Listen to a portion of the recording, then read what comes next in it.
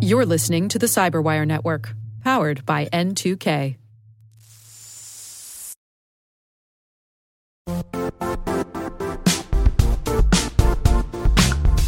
And now, a word from our sponsor, Zscaler, the leader in cloud security.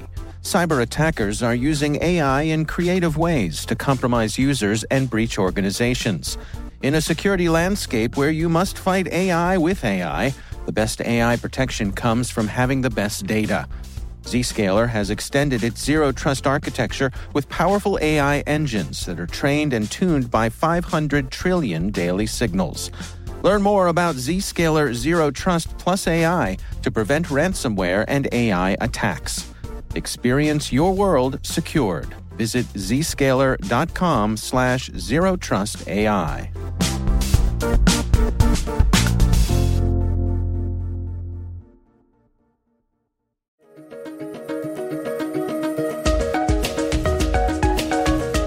Hello, everyone, and welcome to the CyberWire's Research Saturday. I'm Dave Bittner, and this is our weekly conversation with researchers and analysts tracking down threats and vulnerabilities and solving some of the hard problems of protecting ourselves in a rapidly evolving cyberspace. Thanks for joining us.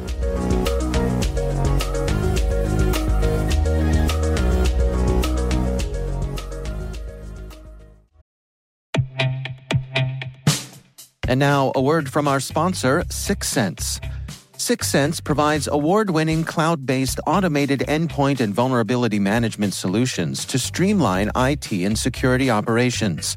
With its advanced platform, businesses gain complete visibility and control over their infrastructure, reducing IT and security risks and optimizing operational efficiency. With 6sense, you'll get real-time alerts, risk-based vulnerability prioritization and remediations, and an intuitive automation and orchestration engine so you can focus on your core business goals, confident in the knowledge that your enterprise is secure, compliant, and running smoothly. To learn why enterprises choose 6sense, visit 6sense.com.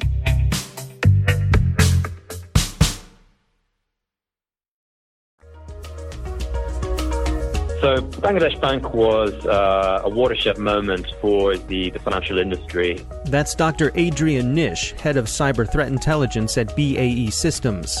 His team has been tracking a new cyber-enabled bank heist in Asia. Some of the tools used are reminiscent of the Bangladesh bank attack from February 2016. It was a case where attackers had managed to do an APT-style intrusion both into the bank and then into their payment system. And rather than a classical APT case of stealing information, this was all about stealing money. So the attackers, when they were on the payment system, attempted to transfer about $950 million from Bangladesh Bank's account in the Federal Reserve in New York to accounts in Sri Lanka and the Philippines. Not all of that was successful. They got about $81 million. But the other interesting thing was they deployed quite sophisticated malware to cover their tracks. So basically tampering with the local Swift server that the bank were using in order to delete the evidence efficiently and basically cover up their tracks. And this was the first time we or others in the community had seen anything like this deployed, and it was a forewarning for what was to come in the months going forward from that. And this was attributed to the Lazurus group. What can you tell us about them? The name Lazurus is one that came from a white paper that was released last year, which detailed this threat actor that's been in operation probably about a decade. And they've got a long history of attacks against South Korea, but also some high-profile cases such as the Sony Pictures attack in 2014. Sony Pictures were, of course, producing a movie in 2014, depicted the assassination of North Korean leader, and this group got into Sony Pictures network, destroyed a large number of machines across the network, and released sensitive emails in order to embarrass their executives. The group has since been linked to attacks on, for example, media companies in the UK, plus, of course, the string of bank intrusions and cyber heist activity. We don't have any smoking gun evidence about who's behind it, but the links back to North Korea are certainly significant. And so when did this new attack first come on your radar? We heard about this, I believe it was the 6th of October, so it was just a few days after the attack happened. Initial reports came out in local media in Taiwan about a bank having suffered a heist and also then ransomware being deployed on the bank's network. And I guess over the days after that, it became a bit more clear that, again, this had involved a attack on the local SWIFT system within SEIB, the bank in Taiwan, and the ransomware component had actually been just a cover-up or a distraction for that attack against the SWIFT system. So take us through step by step. What did you all discover here? Well, like in the case of Bangladesh, we weren't actually hired to do the investigation. How we got the evidence was through samples of malware that had been uploaded to malware repositories, so virustotal.com. So somebody in Taiwan doing the investigation uploaded these to check if they get detected by antivirus. And once they're uploaded, they're available for researchers. So we had some filters and did some searches. We were able to identify this malware that had been uploaded, linked it back to Taiwan, and pulled it apart to understand exactly what had gone on. So describe for us what are some of the bits of malware that you found. So there's kind of two main components. There's this ransomware component that I mentioned earlier, and this isn't very interesting. It's very typical sort of ransomware, and we're still not sure if it's something the attackers have coded or perhaps they've purchased it online. And basically, they hard-coded the credentials, administrator credentials for the bank's network into the malware and used it to spread across the network. And we think it's just a smokescreen. So after they've done the bank heist, they send this malware across the network, creates a lot of noise, distracts the local security team, and gives the attackers more time to get away with the money laundering aspect of the heist. And then the second components are what link it back to this Lazurus threat group. So these were remote access tools which we'd seen in other activity in cases we'd investigated last year, and indeed a case this year in Poland, which we were also able to link back to the Lazurus group. Probably just used for remote access, but almost certainly part of this bank heist. So can you describe to us what did these files contain? So the ransomware component basically has a dropper, so this is what's used to load the ransomware and also helps it to spread across the network, so it's got the hard-coded credentials. The ransomware itself will pop up a message demanding payment in Bitcoin, very similar to other ransomwares that we've investigated.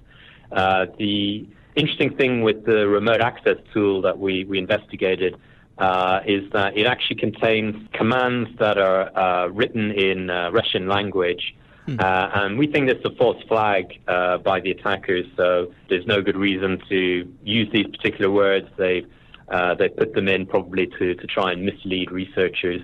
We're pretty confident, though, that the code links back to the Lazurus threat group.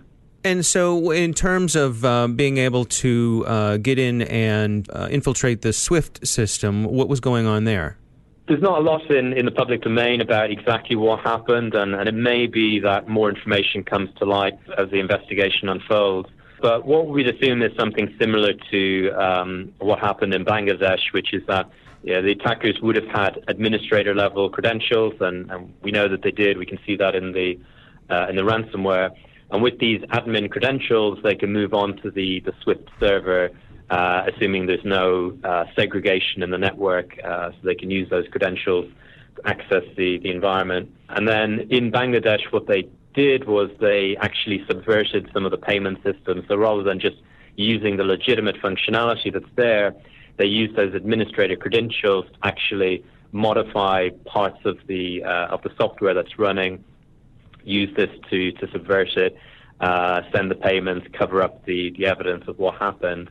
This group is also pretty efficient at deleting evidence after themselves, so they They'll often use cleanup tools to hamper the forensic investigation, so wiping out some of their previous malware, some of their log files, deleting event logs, all this sort of stuff. And have they been successful in getting away with the cash? It doesn't seem so. The bank, to their credit, they must have realized that the ransomware was a smokescreen and that the cyber heist was, in fact, the real attack. We don't know exactly what happened, but we would imagine they got in touch with the beneficiary banks where the money had been sent to and had the money frozen before anybody was able to move it. Interestingly, there were reports in the public domain of an individual in Sri Lanka who was arrested attempting to cash out some of the money. Now, we don't believe that this is necessarily one of the kingpins behind the attack. It's possible that this individual was being manipulated by the real attackers, a so-called money mule or intermediary to move the money. So what are your recommendations to help people protect against this sort of thing? So lots of usual security hardening recommendations, such as controlling admin access, segregating networks, plus some kind of longer-term recommendations around pen testing, using the techniques that these attackers are known to deploy, and also looking at SWIFT's customer security program, so their 27 controls program, which all banks who are using SWIFT systems will have to attest to by the end of the year. The recommendations are based off of real attacks that have been investigated and the findings, and are very useful advice for organizations that need to harden their environments now. I was interested, one of the bits of malware that you analyzed contained a polyglot file. Can you describe to us what that is and how that worked? Yeah, so the attackers in the ransomware component, they have this two-stage, so a dropper or spreader, which is used to spread the malware around the network, and that uses the hard-coded admin credentials. And then it loads a payload, and the payload they've obfuscated within a bitmap image. So again, it's probably unnecessary to do it. The malware author may believe this makes analysis more difficult, and that's probably true in the case of automated analysis systems, but a skilled malware analyst would easily be able to spot that this wasn't a legitimate bitmap, and they can pull the payload out of the file from there. In terms of the sophistication of this group, what's your estimation? How sophisticated are they? Yeah, this is always a difficult point to rate attackers on sophistication. I would say they've got strengths and weaknesses. Certainly some of their strengths are how they clean up the evidence after themselves. They seem to put a lot of effort into deleting both their own malware from the system, any logs, any output, plus any, like I said, event logs or other artifacts from disk. However, they don't use zero-day exploits. They don't use rootkit malware. There are elements of their attack that are quite clever and make it difficult to investigate. There are other aspects that are more basic by comparison to maybe high-end nation-state actors. Our thanks to Dr. Adrian Nish for joining us. You can find the complete report about the Taiwan heist and the Lazurus tools and ransomware on the BAE Systems Threat Research blog.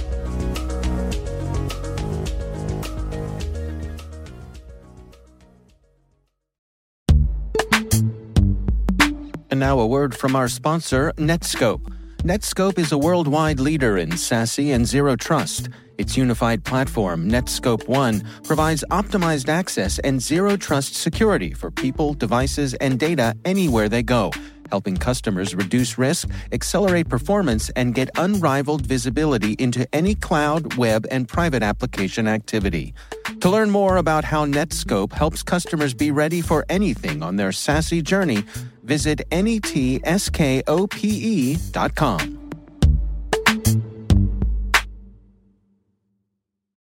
The CyberWire Research Saturday is proudly produced in Maryland out of the startup studios of Data Tribe, where they're co-building the next generation of cybersecurity teams and technologies. Our amazing CyberWire team is Elliot Peltzman, Puru Prakash, Stefan Vaziri, Kelsey Bond, Tim Nodar, Joe Kerrigan, Carol Terrio, Ben Yellen, Nick Valecki, Gina Johnson, Bennett Moe, Chris Russell, John Petrick, Jennifer Iben, Rick Howard, Peter Kilpie, and I'm Dave Bittner. Thanks for listening.